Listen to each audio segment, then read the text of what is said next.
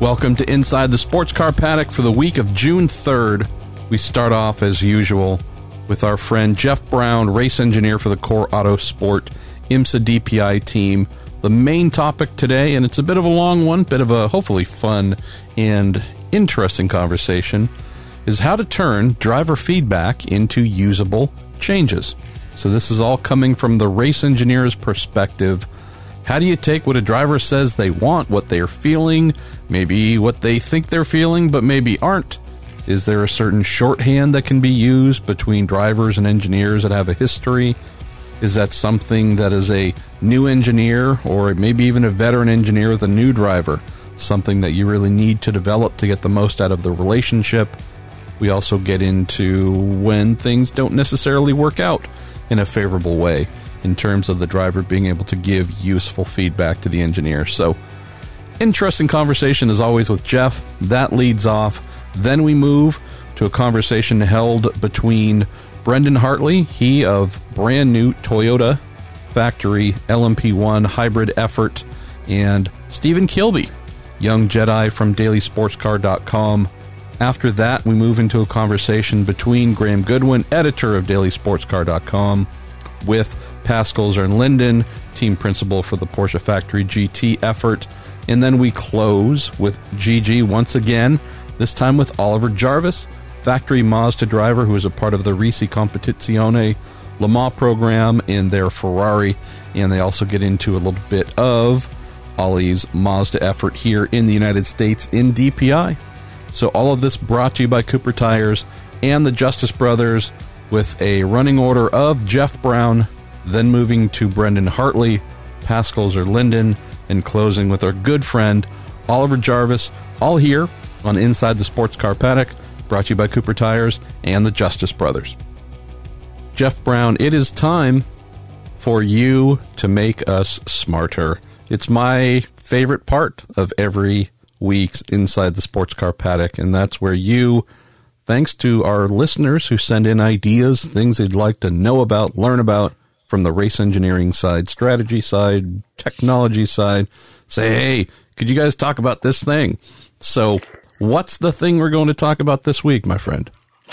Well, we got a great question about race engineering and how a race engineer decides what to change. People have seen, or understand the cars enough. Our listeners are pretty smart, and they know that there's hundreds of things that we can change on the car to make it handle differently or to potentially fix a problem that the driver has. But the question was, how do I pick? How do I, if it's handling one way, how do I pick one thing over another, over all the things we have stacked up? So, we can delve into that. Maybe you can ask me a few, tee it up. So, because that's a broad question. It's like, it's not easy, and that's why it's a great question.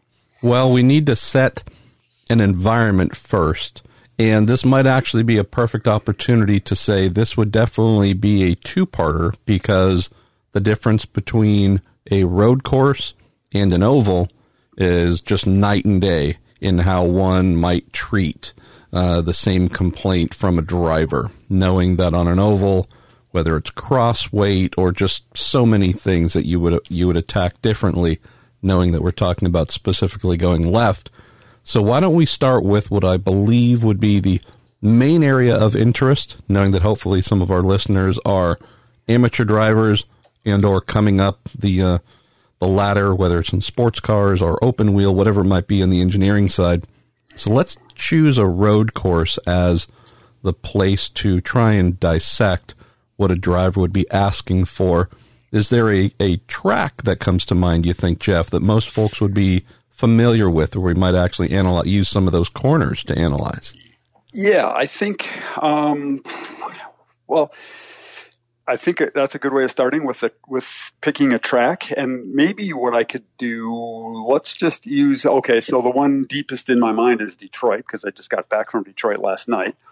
And maybe the way to start is how I approach it on a big, broad sense, because we do have a setup sheet. My setup sheet for our Nissan DPI is, I don't know, I haven't added up the number of cells, but there's probably 150 different setup items that are specified on my setup sheet, from what the brake blanking is on the left front inner brake duct to what, that's that specific, to what the wing angle is on the flap, to all 6 gears, to the diff ramps, to the preload in the diff, to the shock valving on the low speed bump valve, to the settings on all of that. So a lot, 150 different things. Well, why don't we do this? Because there are at Detroit, although it's a street course, I think we can pick some areas there that would translate easily to a Mid-Ohio, a WeatherTech Raceway, Laguna Seca. We could probably find a lot of commonalities here. Maybe the first one that comes to mind, Jeff, is turn 3 at Detroit, which is after you pass the pits, you make the quick right, left, you make the little jump over turn 2 there. Then you head down a long straight top gear and brake very hard in a straight line and make a very slow right-hand corner, effectively, I don't want to say walking speed, but it's a fairly classic, call it 90-degree corner. So you go from this high-speed dynamic, shut everything down under hard braking, turn right, have to be very precise on turn-in point, and then this 90-degree corner, again, depending on which class and whatnot, we're talking second gear, maybe third. But let's talk about a driver coming into that saying, either I have understeer on turn in, I have oversteer coming off the corner. Paint that picture of some of the complaints you might hear at, say, a classic corner like that, and what some things might come to mind for you on what you would change. Okay, yep, that's a great example. So the thing that I think all of us race engineers do is we know we're going to Detroit. We know turn 3 is going to be a corner that always gives us problems because we know that from history. So before we even get to the racetrack, the weeks, people always hear about what do you do to get ready for a race, or race engineers say, I'm prepping for a race. Well, here's some of the things that we do. And it's to narrow those 150 choices down to 3 or 4. So I knew a week ago, turn 3 that you described was going to be a corner that was going to give us trouble, because you're coming from 170 miles an hour down to 50 miles an hour, and it's bumpy while you're trying to do it and turn into the corner. It's going to be difficult. So what do? We've gone through some simulation stuff that kind of, I've taken a guess and I said, well, maybe we could soften the springs. Maybe we could run more downforce. Maybe we could do this 3 or 4 or 5 different things that I think might work. We run those in the simulation, and maybe we throw out 2. Those 2 didn't really look good in the simulation. So now we have 3, maybe 4 things. Then we go to looking at how quickly we could change each one of those. And maybe one of those changes that looks pretty good is a 20-minute change. Well, we're not going to do that in the session, so we throw that one out.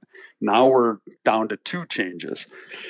And so the driver goes out, he says, like you said, understeer. I turn the steering wheel, understeer, immediate understeer. How do I decide what to do? Well, I have a couple things, a couple changes that could help that. And you get down to talking to the driver about the degree of the problem.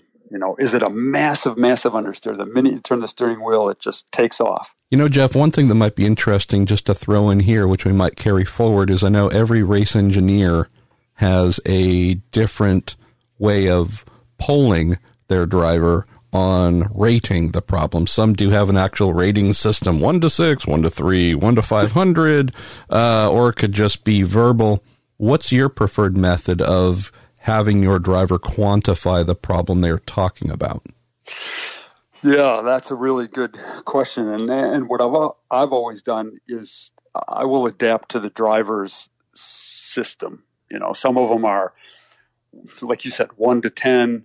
And then it's like, what is 10 bad or is 10 good? I'm old enough to think that, to use the old, what I call the Bo Derek system, that 10, Bo Derek was a 10, so that's good. And so 10 is good, 0 is bad. Interesting. But other people do it differently.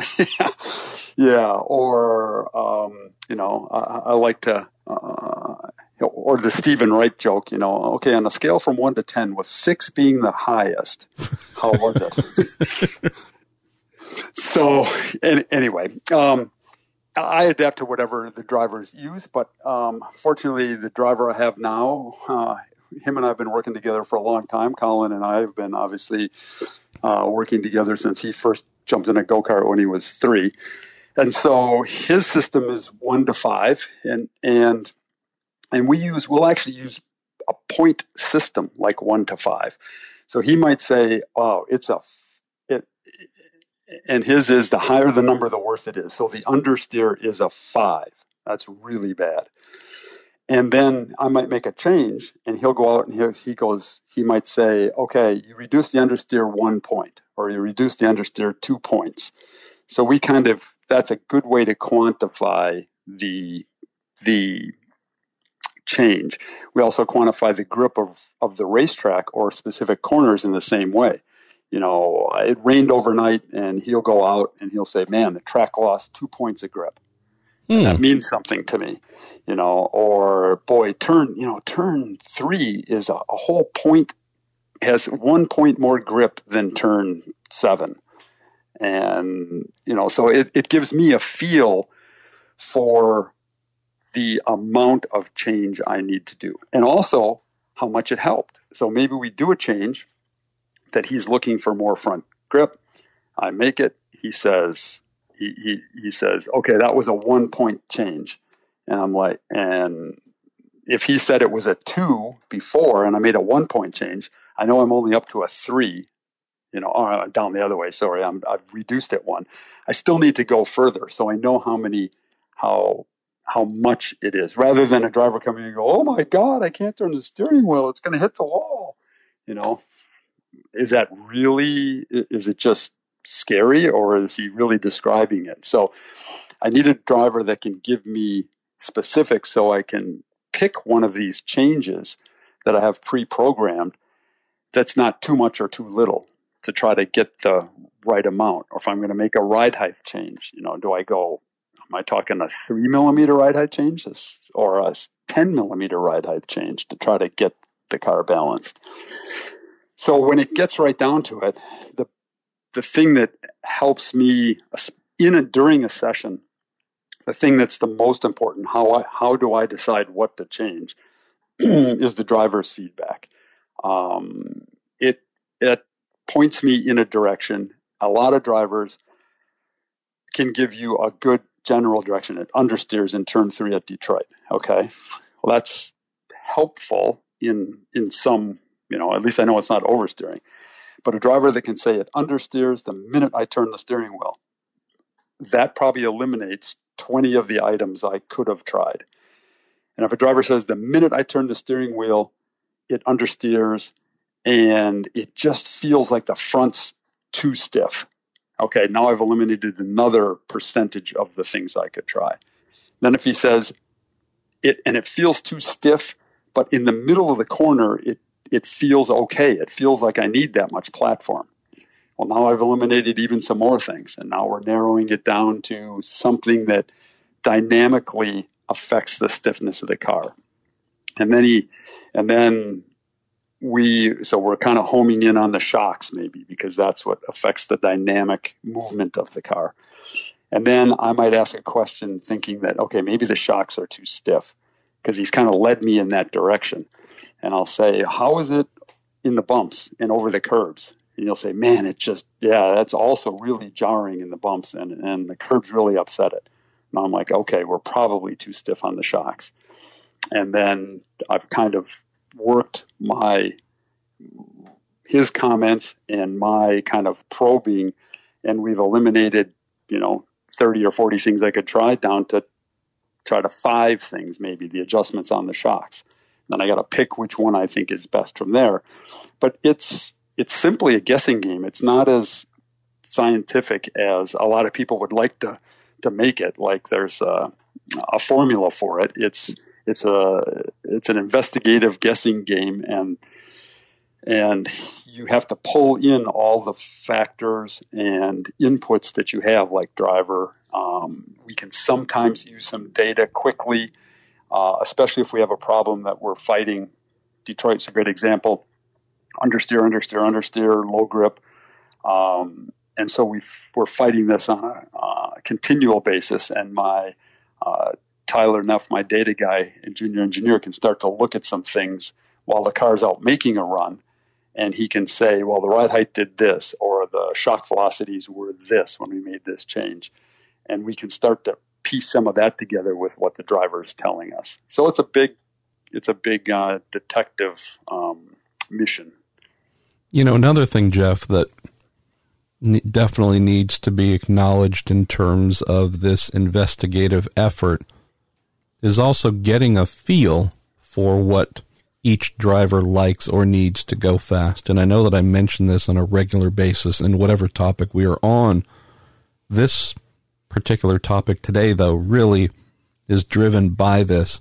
So if I'm just talking in generalizations, I know that if I am engineering, working with a driver who is either recently out of go-karts or is still heavily active in go-kart, known as being, you know, a frontline butt-kicking kart driver, I've yet to meet a karter who comes into open-wheel or sports cars who likes their car to be very soft and malleable and rolling all around. It's usually the exact opposite. They're so accustomed to stiff, whatever stiff is, quadruple that, and then add another 10 rounds of stiffness on top of it, because that's what you get in karting, and you get accustomed to speed being related to stiffness. And so just style-wise, right? If we're talking about a driver blasting down this long straight, braking, and then needing to turn into the slow 90-degree right-hander, this driver most likely is not going to want a car that is super wallowing and just rolling all over the place. Flip that around and say, I know if we use your Nissan on-road DPI as an example, if we have someone coming out of touring cars, even GT cars as well, stepping up to a prototype, most likely, not always, but most likely, you're going to get someone who is probably more comfortable, much more comfortable with a car that is moving and rolling a bit. And you might have to, in order to make them happy, continue to go more in that direction. So just knowing that, you know, I don't want to say the worst scenario, but potentially the worst driver combo in sports cars is the guy who's fresh out of karting who loves a car with 1 trillion pound springs and someone else who wants 5 pound springs. And you go, oh man, could I give you 2 different cars to drive? So instead of driver change, you're just going to roll out 2 different cars. 2 different cars. I don't know how I'm going to make the 2 of you happy, but maybe just share with folks. And I know we're painting some generalisms here, but sure. In this turn 3 example, I mean, if you've got 2 drivers at polar ends of the standpoint of what they feel from that steering wheel when they start to turn in, I mean, that's honestly probably one of the tougher jobs you can have to try and make both happy and find speed. Right. It's what some race engineers that come out of IndyCar or some place where they have just one driver to make happy find frustrating in sports car racing is the fact that you have 2, 3, and oftentimes 4 drivers to kind of compromise your setup for. And it's what I like. I think it's a challenge. I enjoy that part of it. And the closer your drivers are to their likes, the better it is. I'm fortunate in that Colin and John Bennett, our car owner, have worked together for so long now and John being the semi-pro gentleman driver has learned a lot from Colin.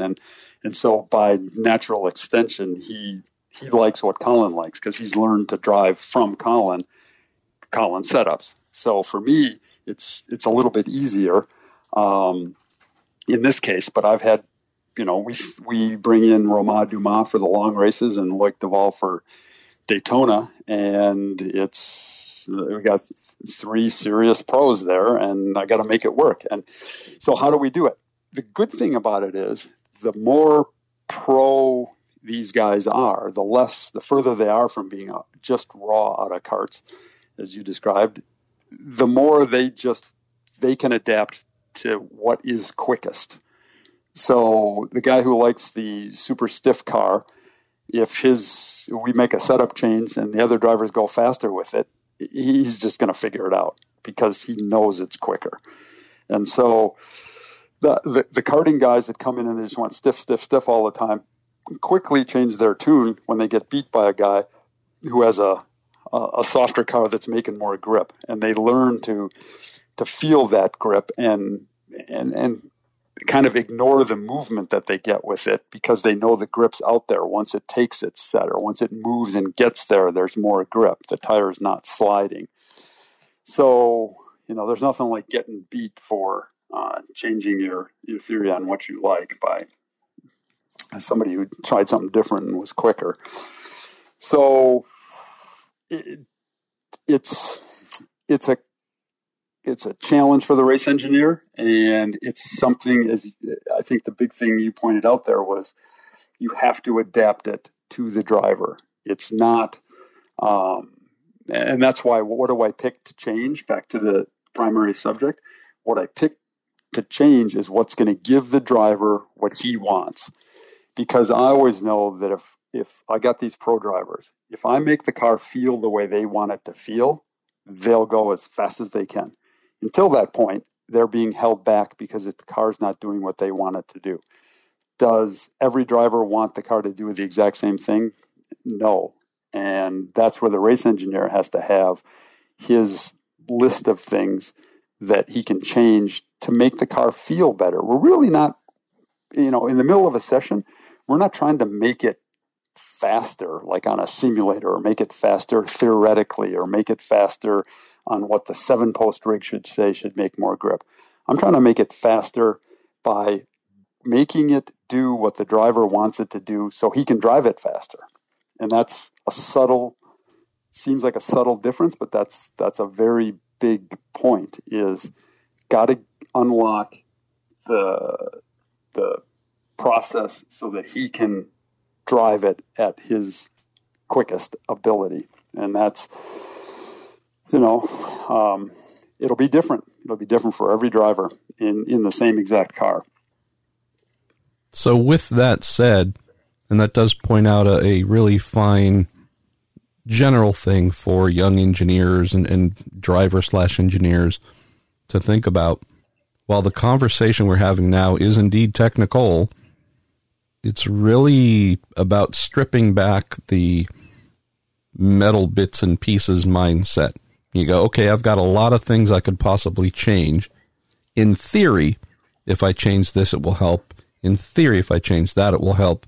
There's kind of a keen recognition of what your driver needs or wants to be able to go fast. So when we talk about this turn 3 dynamic, high speed braking, straight line, turn in, classic 90-degree corner, slow. As you said, you enter at 170. You might get through there at 50. Just shedding 120 miles an hour to go through a corner tells us this is a big change in overall vehicle dynamics taking place in order for this to happen. You might have drivers that are highly attuned to a variety of things who can tell you, from a roll standpoint, it feels like there's too much stiffness or it feels like the front tires are uncoupled. You might hear, gosh, I just turn the steering wheel and the thing just begins to slide. You might think that maybe it is spring.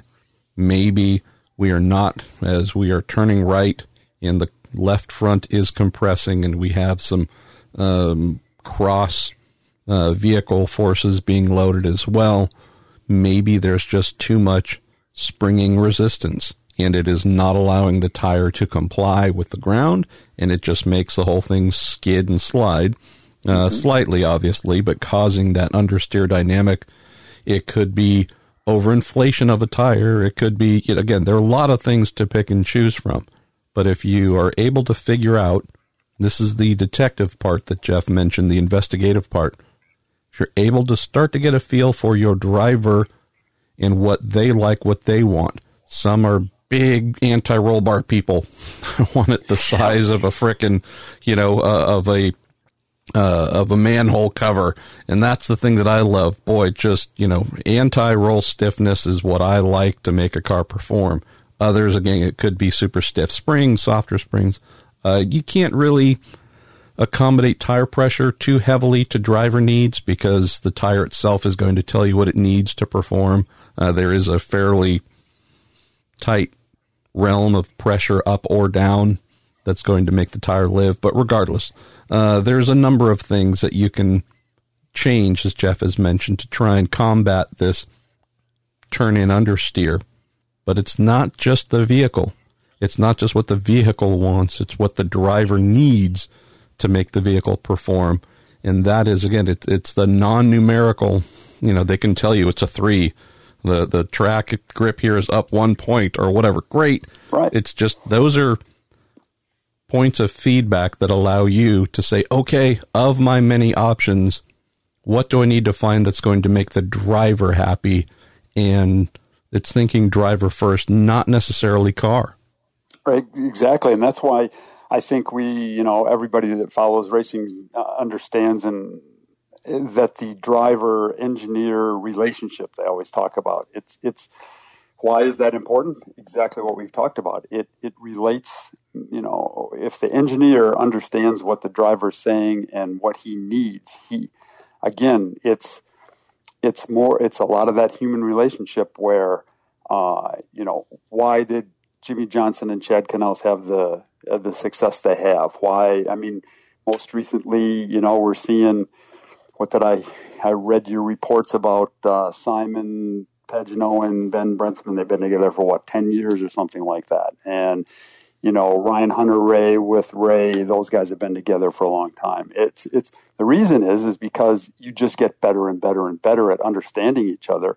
And we can pick the changes. I can pick a change for Colin with the first 3 words of a sentence. I know which direction I'm going between the 3 changes that I had preset for a certain problem, because you can almost hear it in his voice. And we have almost stopped using his scale in super detail because I just know how much he needs and how bad it is. And I just understand him after working with him for so many years. And that's why those driver-engineer relationships are so important and get so successful, because you've taken the soft science of race engineering and made it very regimented and very detailed and very precise, where it's generally super imprecise when you get a new driver-engineer combination.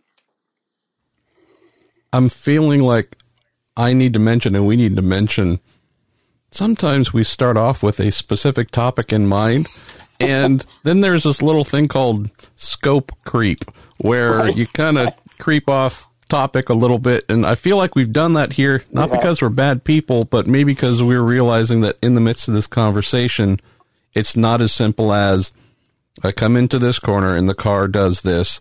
What should I do to change that? So maybe, and I'll just, again, throw this out as a suggestion for you, dear listeners, maybe there's a list of questions to send in either to me on Twitter, Jeff on Twitter, or the two of us on Facebook that says, hey, let me paint a picture I'd love to see if you could help me solve on the topic of getting feedback from a driver. Again, maybe you are that driver of, turn 7 at Portland. I'm driving this kind of car and it's doing this thing. Any suggestions on what I might look at? Because we can paint a lot of different options here. So let's say we have turn 3 at Detroit, corner off, oversteer, and it's consistent. What is that? Why? What things could we change to eliminate that? Well, again, we can certainly have that discussion and drill down into this. Then there's also the connected aspect to that, Jeff, where you go, so do I make a change that fixes corner off, oversteer in turn 3, but possibly exacerbates some other ill handling trait somewhere else on the track? How many other, quote, turn 3s Are there at Detroit? Are there, is there one or two of them with that same dynamic of corner to replicate the same thing? Okay, well then I'm having this problem at 2 spots on the track, maybe 3. So maybe that's something worth looking at. But is it only kind of in 1 or 2 spots? Well, maybe. Okay.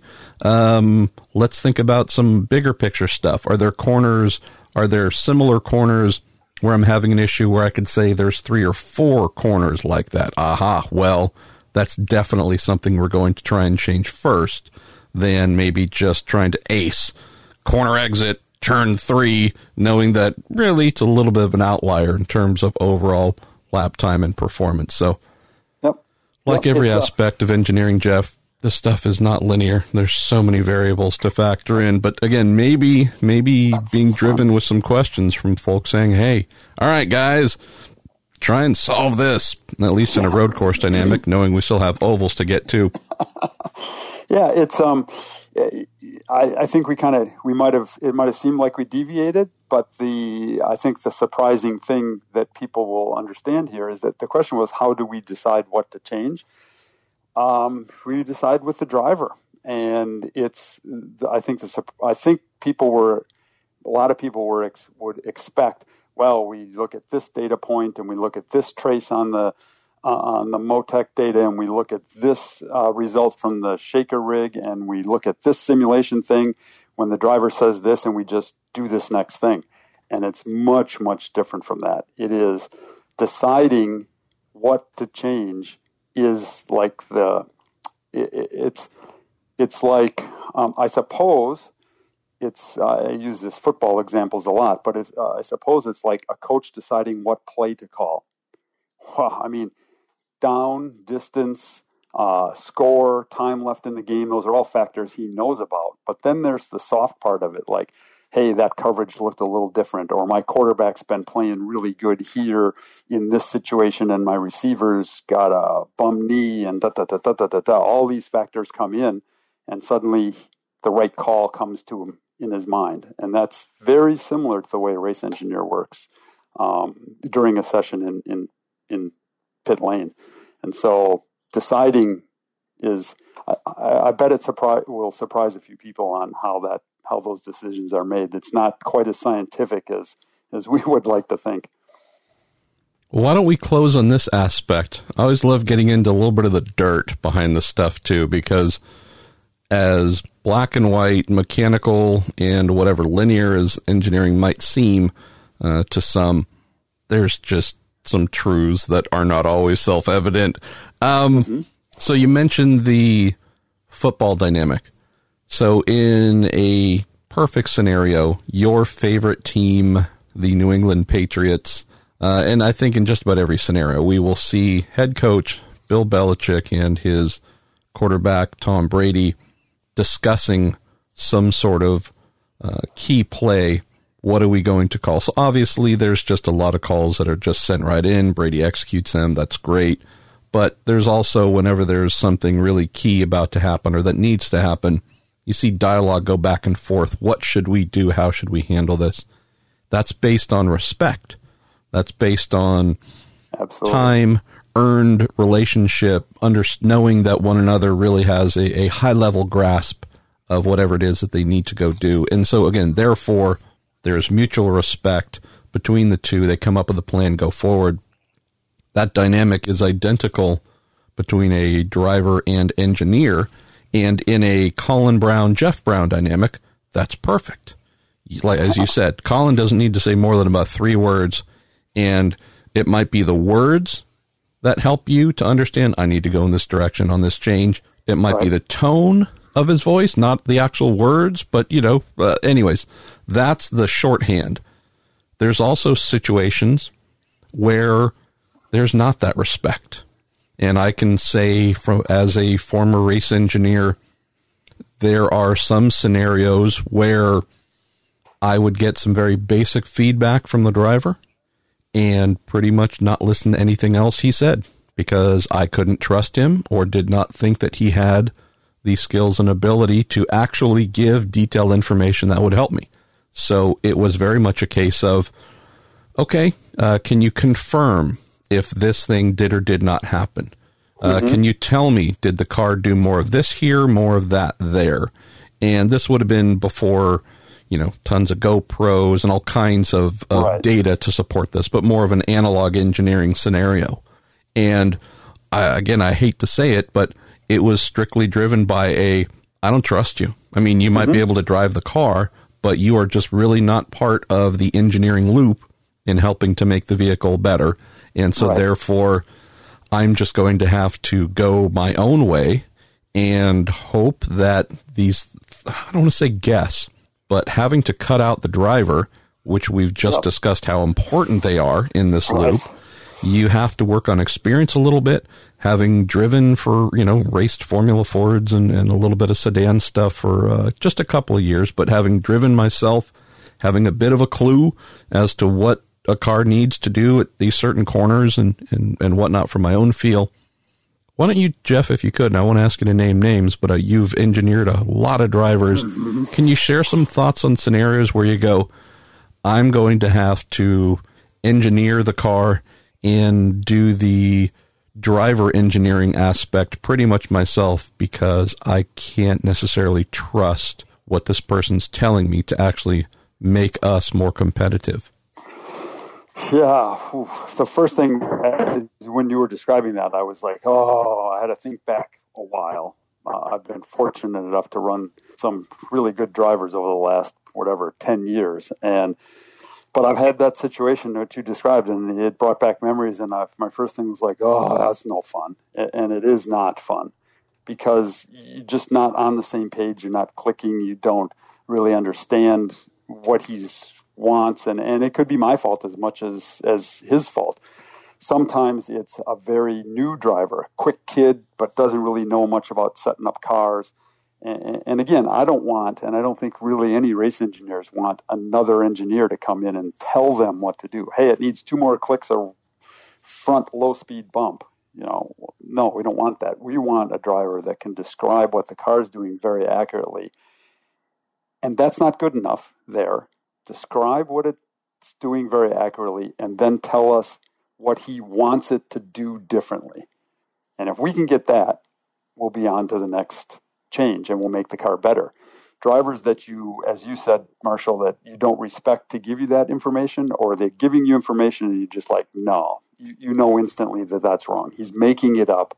He's trying to impress you. He's trying to make it sound like he knows what he's talking about, and he doesn't. And that doesn't mean you don't respect them as drivers, just don't respect them in terms of their ability to actually help you in making the vehicle better. Right, and there's some really, really quick drivers that just aren't good at giving good feedback. And again, it doesn't have to be detailed.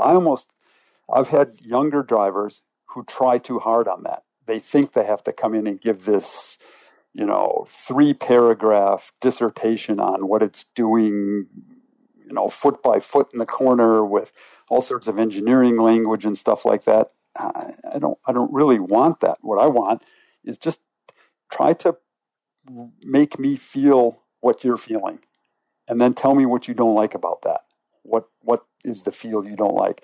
And so the less engineering, the better for me. It's like, I turn into the corner and the thing feels like the back feels like it's going to slide. And then it seems like it grips into the corner, and then the back kind of moves again, and then it grips again and moves again. And I just don't like that. I wish it would just either slide or grip the whole time. I mean, that seems really like, well, that's pretty basic. That is an awesome explanation for me. Something very unengineering like that. But if I don't get that from a driver, I have to revert to some other things. The driver then just becomes another engineering tool to me, and I'll take my best guess. I'll make a change. I won't tell them what the change is. Nowadays with the drivers that I have and the high level of drivers and the mutual respect we have for each other and understanding is I'll make a change to the car, and I'll tell the driver before he leaves pit lane what I expect it to do and how much of a change I expect it to be. Okay, this should solve that understeer you have in turn 3 at Detroit, or should help it be better. I think it's going to be a pretty good change. The downside could be that right in the middle of the corner, the car gets way too pointy and it snaps loose. And I'll tell them that before they drive out of pit lane. And a lot of engineers are like, oh, no, don't ever tell them that. You'll feed them with information that they're looking for, and they'll just come back and tell you what you just told them. True, a lot of drivers will do that. And if I have a driver I think will do that, I'm not going to tell them in advance. Sure. But if I have a driver that I've worked with a long time and I trust and we're working together, I want them to be aware, super sensitive to what I think the change is going to do, and then also be ready for what it's going to do so that they can either take advantage of it or prevent from getting in trouble because of it. And then they'll come back and say, ooh, you were right about the entry, but I never got that real sharpness in the center, and it never snapped loose. So now I'm already ready to go to the next step because we're eliminating a lot of junk in the middle. Hey, you're right on this, but this changed or whatever. So you get a driver that can't do that, and it just makes the process longer, more difficult, less productive. And how do I do it? You make a change, and you get the feedback, and you make another change, and you get the feedback, and it just takes 3 or 4 times as long, and you don't get there as quick. But it's what you have to do. And if I have a young driver or any driver that's interested in getting better at that, then it becomes a great learning opportunity, and we'll talk about it and we'll discuss it. Well, we made this change. Great example. I do some Ferrari Challenge engineering, and those drivers are beginning drivers. And we'll actually go testing, what we call testing. It's more practicing. And you know how driver coach other drivers? Well, I engineer coach drivers. Okay, I'm going to pump the front tires up 10 pounds, go out and drive a lap, or drive 3 laps. I'll come in and, okay, what did it feel like? Wow, it just understeered. The front, when I turned the steering wheel, it wouldn't go where I wanted it to go. Okay, here's why. Now let's put that away and let's do the rears that way. Okay, now let's try a lot of wing and a little bit of wing. Tell me what it does. Okay, here's why it does that. And you can educate the beginner driver on understanding the engineering concepts and how they affect the car. They become better at that, which allows them to tell me quicker and more precisely what's happening, which allows us to dial the car in quicker and beat everybody else. You know, I'll close our conversation here, Jeff, with the polar opposite of the driver-engineer dynamic we just discussed. So I think it was 2004 or so, maybe 3, I don't know. I got a chance to engineer one of my heroes for a day, that being American Badass, Le Mans winner, just you name it, Davy Jones. And so having grown up just worshiping at the talented feet of Davy Jones, was so stoked to get a chance. I got a call to come engineer him in a Noble N400, I believe it was, at Thunder Hill for the day. And so was so pleased to do that. So anyways, definite high water mark for me at the time. Cool. Again, just always loved the guy. And the flip side of the driver who is not a part of the engineering matrix whatsoever, but can drive the wheels off of things, the exact opposite of that is someone like Davy Jones, who within 1 lap, I found out, again, wasn't a surprise, but found out oh yes, the talent of the driver, not just on track producing lap time, but actually from an engineering standpoint, is so vastly superior to his engineer. I just refer to it as becoming the person at the McDonald's drive-through window. That's really all I became for the entire day. Davey would pit and say, okay, I'd like 2 clicks of this here. I'd like 3 of those there, and this and that with a medium Diet Pepsi. And yes, sir, I'll get it right there, and then the little clock behind me starts on how quickly I can deliver that through the drive-through window. But again, it was awesome just in the ability for him to come in and say, hey, the car is doing this, that, and this here. which I really don't like. And I really think that if we were to make this change here, go up on this 50 pounds, click this twice there, lower this a little bit here in the back, I really think that we would be able to fix those things. Great. And not only did all those things add up in my head, it just, you talk about shortening things, that shorthand, it's really all it became was Davey on his way in, coming down pit lane, would say, I really do think we're a little bit too heavy on front high-speed compression on the right front. Why don't we dial that back? I don't know. Let's start with 2 clicks and let's see what that does. Great. Do the tire pressures, check, do everything else you normally do during a quote pit stop. Send them back out, super happy, and I'd make little small adjustments of my own here or there just to keep things, in tune. But honestly, Jeff, it was just so phenomenal to be there with someone who was the driver, but was also effectively the engineer. And I can't think of a single thing all day long that Davey wanted or called for that was wrong and didn't make the vehicle better. And the high point of the day was him coming in saying, again, I don't remember the exact thing, but it was doing something somewhere that he just didn't care for. And I could tell he was racking his brain for thoughts on what to do. Whatever it was that came to mind for me immediately, I said, hey, why don't we try this? And we tried it, and it was exactly what he needed. Right. And I'm just saying, it's one of those little happy dances you do, for me at least, knowing how much I revere Davey and continue to revere Davey. But I actually felt more than just the guy standing in the McDonald's drive-through window, taking, pressing buttons, taking the order and trying to whip it out as quickly as I could. That had one moment where like, hey, you had an idea that wasn't dumb and it made things better. So that's the other end. And you work with drivers like that too, where you're like, really, I could probably you just tell me and I'll just direct the guys, but make it sound like I'm coming up with the ideas so folks don't ask why they're still paying me money. So anyways, that's maybe the fun part too sometimes.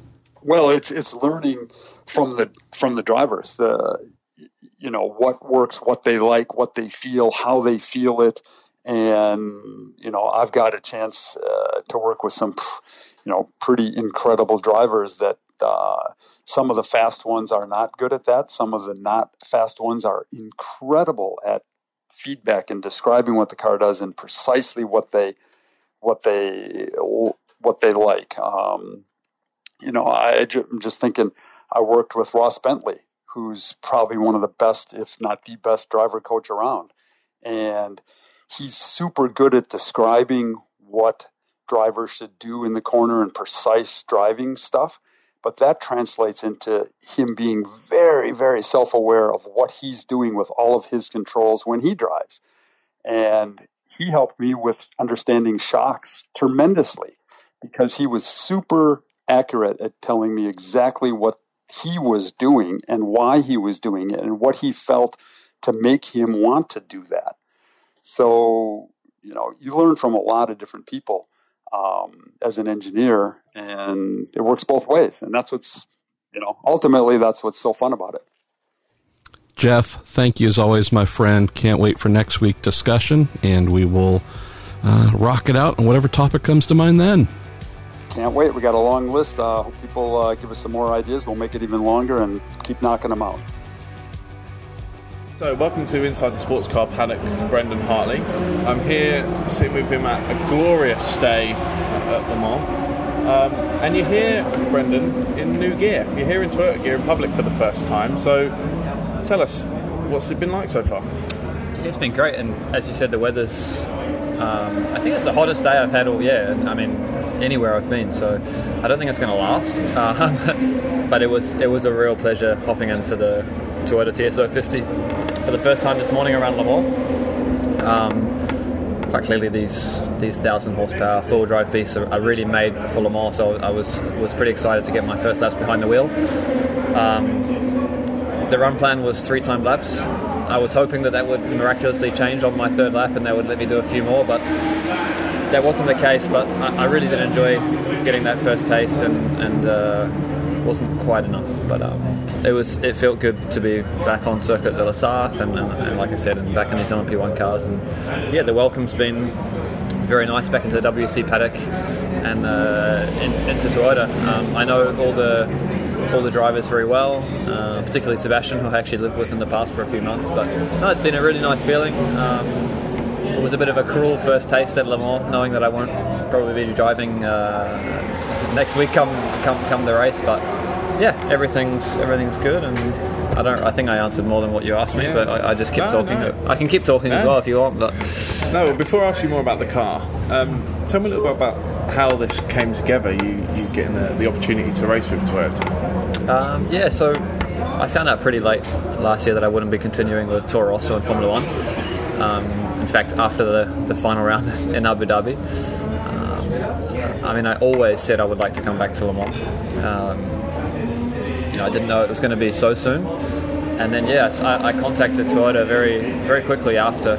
I knew I wouldn't be in Formula One anymore, and as well as contacting others. And at a certain point, it became knowing that there was a potential opportunity, but it really wasn't until February, March that became a reality.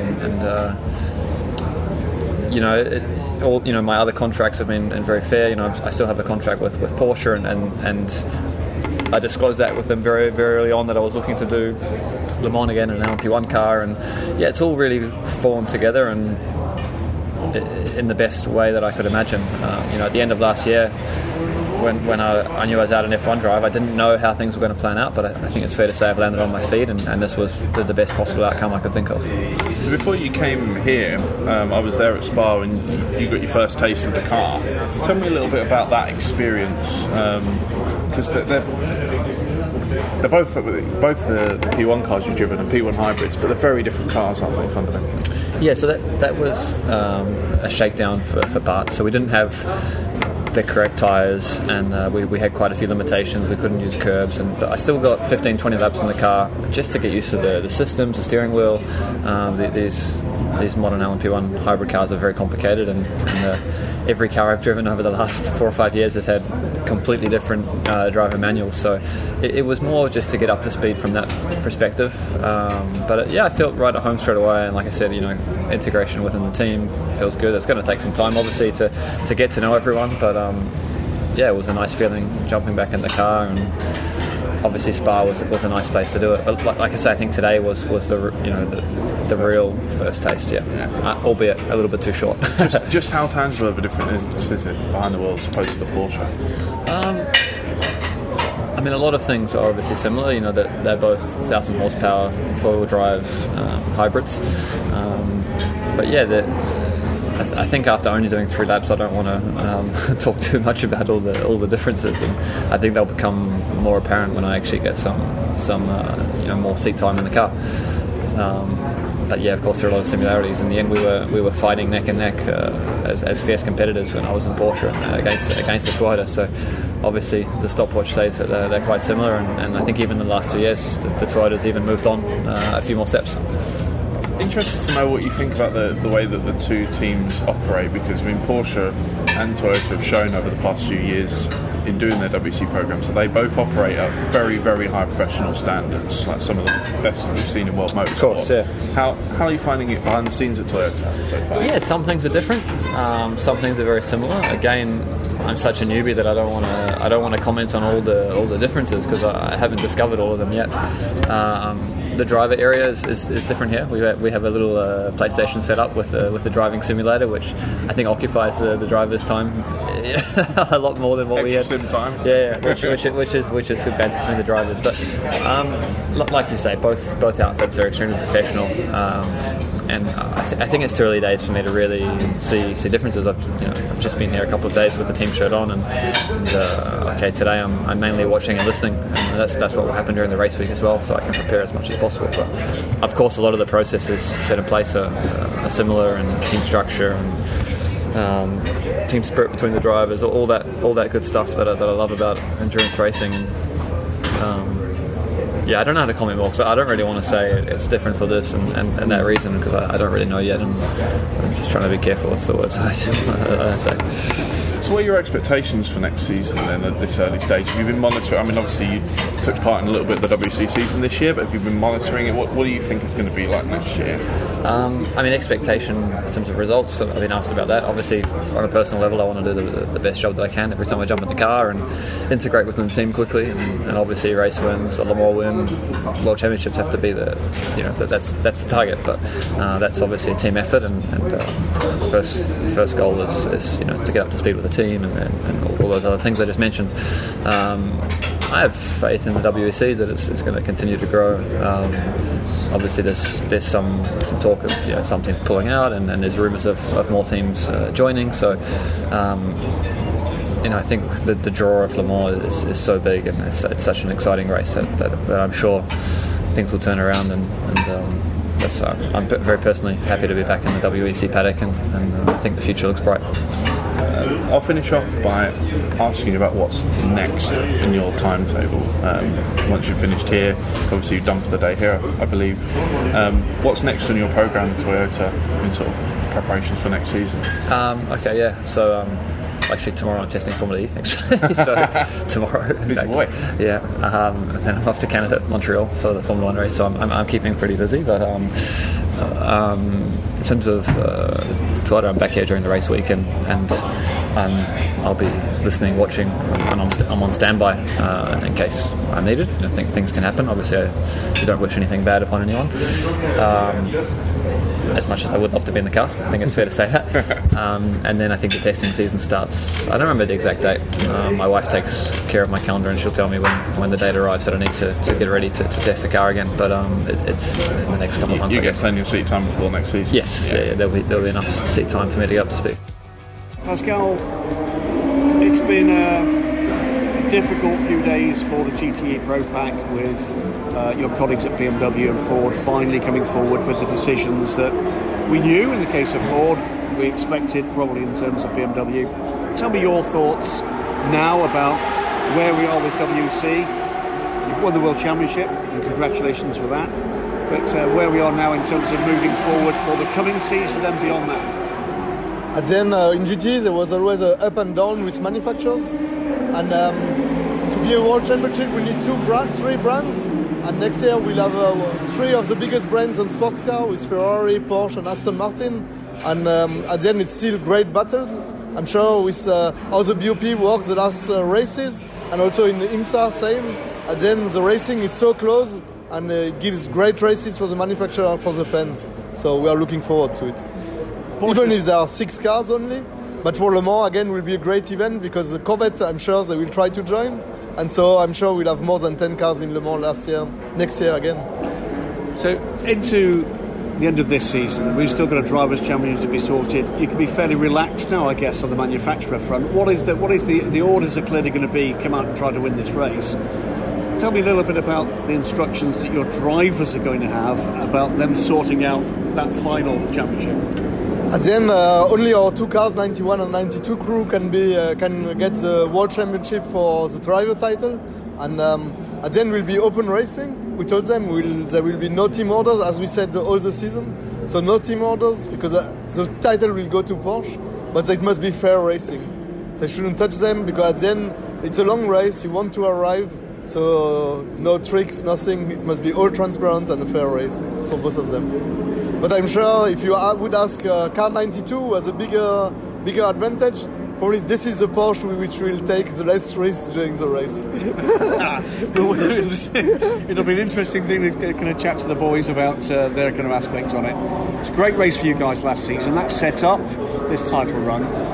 And I doubt in your career you can have come into a Le Mans ever as relaxed as this. But you've already got the title that matters, the manufacturer's world title. You know that 2 of your guys are going to come away as GT World Champions. Porsche's first GT World Championship, because it's obviously a very new title, joining Richard Lietz as the previous champion before it was an FI GT Championship.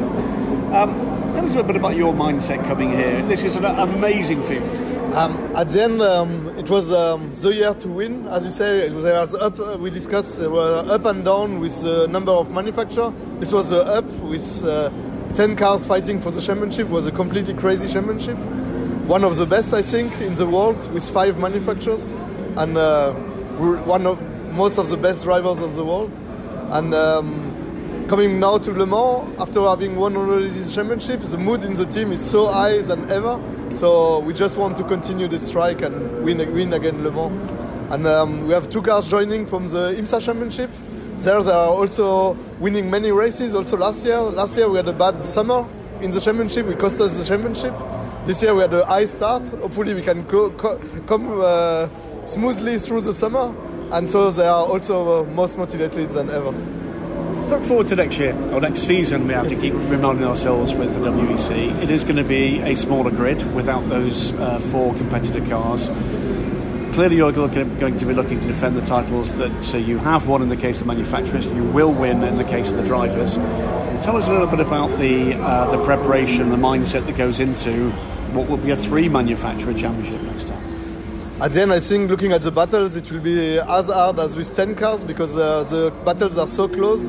At the end, what we learned from the 2017 season to 18-19 to the super season is that you are not allowed to do any mistakes, do the right strategy call at the right moment, and that's what we brought with the world manufacturer title, and that's what we will continue doing, just looking at improving every details. Now, I'm not going to ask you to make any announcements, and you wouldn't do it if I asked you to anyway, but we've seen a very different looking version of clearly the 911 RSR testing recently. Are we to expect anything by way of change from Porsche coming into the 2019-2020 season? I would say the surprise or the discussion will come on the press conference from Porsche AG on Friday afternoon at the race week. Excellent. Pascal, good luck for the coming week. It's a big week for Porsche, of course. A World Championship is no small thing. You've got a fan favourite car with the way that thing sounds, and plenty of customer interest as well. GTM 2, looking very good for you guys. At GTM, at the end, we won 6 races out of 7 until now, and we are really proud of what our customers are doing. Some were like Project One, who are leading the championship. They were new of the championship, coming from the Cup and Super Cup since 25 years with Porsche, jumping in GTE and now leading the championship. It's some start, isn't it? Yeah. It's some start. It looks to me as if GTE racing for the moment, despite the numbers maybe being wrinkled with the manufacturers, the customer market's still pretty good. As all the manufacturers or all the our customers are dreaming to come to Le Mans because it's one of the biggest races in the world. And what is better to do it with a car which is close to your road car, so a Porsche RSR. Good stuff. For now, Pascal Linden, thank you very much for your time. Well, the cars at the Le Mans Test Day, getting to the final hour behind us in the Risi Competizione truck with, new Risi Competizione driver, and a man who's been very busy over the last 24 hours, Oliver Jarvis. Oliver, it's perhaps not been the most successful test so far, but tell us a little bit about your day, yesterday and today, really. Well, I guess it started with, Detroit. Didn't quite have the race we were hoping, and then it was literally pack our bags, jump on a plane, and we arrived in Le Mans about 7 o'clock this morning, ready to go. Unfortunately, we missed the first couple of hours of the session due to the fact that the driver's briefing for the guys that arrived late was started at 10:15 when the session started at 9. So despite us all being here ready to go, we weren't actually able to drive the car till after driver's briefing. Then unfortunately we've had a small issue, but I just got 10 laps and absolutely loving it. It's great to be back in Le Mans. Really pleased to be in a GTE car as well, and a Ferrari with Risi is a perfect combination. You got now, I think, ticking a box, a very unusual set with LMP1, LMP2, DPI, GT3, and now GTE drives, to your credit. I mean, go on, tell us how does that all compare? GTE particularly, the DPI yesterday, it's an astonishing transition. Yeah, it's an interesting one actually, because the cars are so different. Do you know what? I don't even think about that. I hadn't even thought about the amount of cars I've driven this year till you just said. But I've jumped in the Ferrari here, and naturally, because it's a different car, just from the way you sit, the controls, that I don't expect it to behave like the DPI. I'm still getting used to it. I'm still learning the nuances, but so far it's a great car. It's definitely different to what I was used to in the LMP1 days. The Porsche curves aren't quite as fast, and it's a bit of a shock to see the guys come around the outside when I'm already on the limit. But it's great fun so far. I'm really enjoying myself. It's a very different look to racing Competizione. You've raced against them, you're now racing with them. It's a blue art car. It looks actually really nice. I mean, I don't think the images we've seen on the internet before seeing the car literally in the paint do it justice. No, I completely agree. I saw the images and I thought, oh, that looks nice. And then you see it in person and the blue really stands out. It's a different blue to what I think comes across in some of the images. So car looks great. And I think, everyone associates Ferrari with red, but it's also quite nice to be different and be the odd one out. So hopefully people will be able to recognise us on track and be cheering for us. Very different looking driving squad here, as we say. Got young Jules Gounon, proud family heritage behind him, another man coming out of GT3 racing into GT. How's the trio gelling though? Yeah, really well. I mean, Pippo I know from racing in IMSA, never been teammates but raced against him. Jules and myself have a great relationship. Weirdly, we sort of connected when I left Bentley. He took my seat, so I reached out and just said congrats, and we kind of stayed in contact through them. So bit of a strange situation, but it's one of those nice things where I wished him all the best. He's had a great season, and he did a stunning job, jumped straight in the car, and it's good to be in a car with him. There's so many top GT3 drivers out there that quite honestly should be in Le Mans, doing Le Mans. They're probably not looked at as much as they are, and I think Jules is going to surprise a lot of people.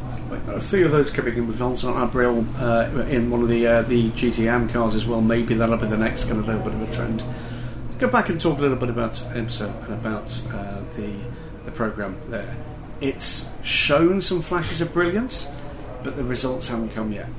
No, it's a frustrating one because we've definitely got a really quick car. We struggled, unfortunately, with reliability at the start of the year. We had a upgrade on the engine over winter. We probably weren't quite in the position we wanted to be for Daytona, and that had a knock-on effect to Sebring as well. Saying that, the sister car actually ran trouble-free, but we were extremely fast. The pole in Daytona, and I think could we have lasted, we would have been fighting for the win. But it's just been one of those where we've had the pace and we're just missing out. And I think there's definitely that tension, and pressure that, we need that win. I still believe it's going to come. I thought it was going to come last year, quite honestly. I think we're quick enough.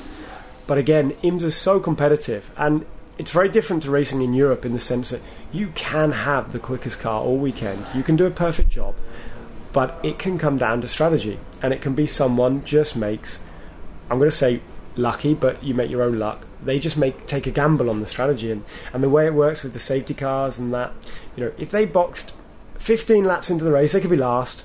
If a safety car comes out on lap 16, they're in the lead of the race once everybody's cycled through their pit stops. So, we're working hard. There's still a long way for that project to go. I mean, I really enjoy being part of it, actually, because winning's great, and I love winning. That's what I do this for. But actually, to grow with the project and see the progress we're making, and I guess people probably don't see that from outside. But the issue we're having is our competitors are also making progress. Yep. The Penske's haven't stood still. They were first year last year, and they had a tough season as well. And they've made a big step forward this year. So, whilst we're making these big gains, other people are as well. Next up for IMSA is going to be Watkins Glen. That's a big race. Before then, of course, you've got the Le Mans 24 Hours. That's a big race. You've always been a driver who's been motivated by those big occasions on these. I say big, this is a physically big track. But you're just talking before the press record about just how big a track in a different way now with the Mazda on the Michelins. Watkins Glen is. Yeah, we were testing there the other week, and I love Watkins. I love a lot of the American tracks, actually. I'm a bit of an old school driver in the sense I like them fast tracks. I don't want to say I like dangerous tracks. I'm all for safety, but I like those tracks that punish you if you make a mistake.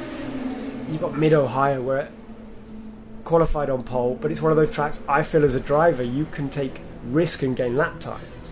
It can go wrong. It can go seriously wrong. And Watkins now, it's so fast.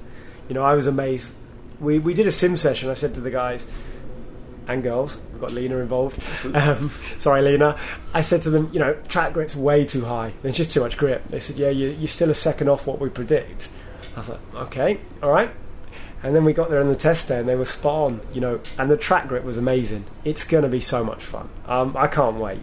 literally, as a driver, that's what we do this for. It's going to be a tough race. I'm not going to say we're going to be the quickest car, but still, the enjoyment of just putting the car on the limit round there is going to be amazing. Final question, and it's a totally unfair question because I like those. Here at Le Mans, you've always loved this place. You're with a fabulous team, Rizzi Competizione, GTE car, something you've told us this has been something you've been wanting to do. Would you trade a decent result here in this car against that first win for Mazda? Oh, that's vicious, isn't it? Yeah, that's a horrible question. That's a horrible question because I can't keep anyone happy there, can I? No comment. No, I mean, that's a tough one. I think we'd love to get a result here, and I think we're a little bit up against it. The GTE field is phenomenal this year. I mean, I've always followed GTE. I'm not just saying that because I'm suddenly in it, but this year I feel like it's also taken a bit of a step up. Oh yeah. I was looking down the field earlier, and I was like, occasionally you have cars that you can just say, okay, we should be ahead of them. And I was looking down, you're reading the names, and you're thinking, hold on a second, there's not a bad car here. But the Mazda thing, that's just ongoing. And like I say, I've put so much into that project that I think a win there is going to be something amazing. And so many people have put so much effort and time and money and resources that we need to get that win. So I've avoided your question beautifully. You've been trained well. But two great big races, fantastic racetracks of most remarkably different sorts. What's next after this? Spa? That's a good question. So immediately after this, I'm back to America. Then from America, I'm back to Le Mans. And then Le Mans, I actually have Watkins. Then Watkins, I go back to Spa for the Spa test. From there, I go straight back to America for Mosport. And then from Mosport, I assume I might have a few days at home before we get into Spa. So fairly busy. Recognise you. Yeah. I have to check in just to make sure the wife is still living at home. She hasn't moved out. But fortunately, I have a very understanding wife. Oh, don't we all? For now, good luck with this. You're right, it's a hell of a field. 17 cars. It's just knee-deep in talent. Fabulous teams, fabulous cars, fabulous drivers, all of them. And good to be an outlier. Yeah, I think we're going to keep our heads down and hopefully surprise a few people. Because like I say, first time this car's really run is this morning. And I think we're the only private team out there as well. All the rest is manufacturer money. So wouldn't that be a bit of an upset to go take the fight to a few of the big boys? That would be a hell of a headline. For now, Oliver Jarvis, thanks very much for your time. Thank you. And that was Inside the Sports Car Paddock for the week of June 3rd. Definitely looking forward to next week's episode as we get into Le Mans week. And can't wait to find out what Graham and Steven might have for us in terms of quality interviews. As well, if this is one of your first times listening to our show, we definitely welcome your feedback on those within the sports car world that you would love for us to interview. And also, if you are getting to know the Little Marshall Pruett podcast, if you check out MarshallPruettPodcast.com, which is also somewhat new, that has 500 plus episodes. Everything we have ever generated is sitting there waiting for you. You can browse them individually or go through the various categories by show names and use the search function in the top right of the new MarshallPruettPodcast.com site to just try a bunch of oddities, see what comes up. Type in old stuff, new stuff, legends of the sport, audio, features both in-car and ambient, you name it. All kinds of good stuff waiting for you there. All right, I am the Marshall Pruett, and this is the Marshall Pruett Podcast, brought to you by Cooper Tires and the Justice Brothers. Thank you for listening.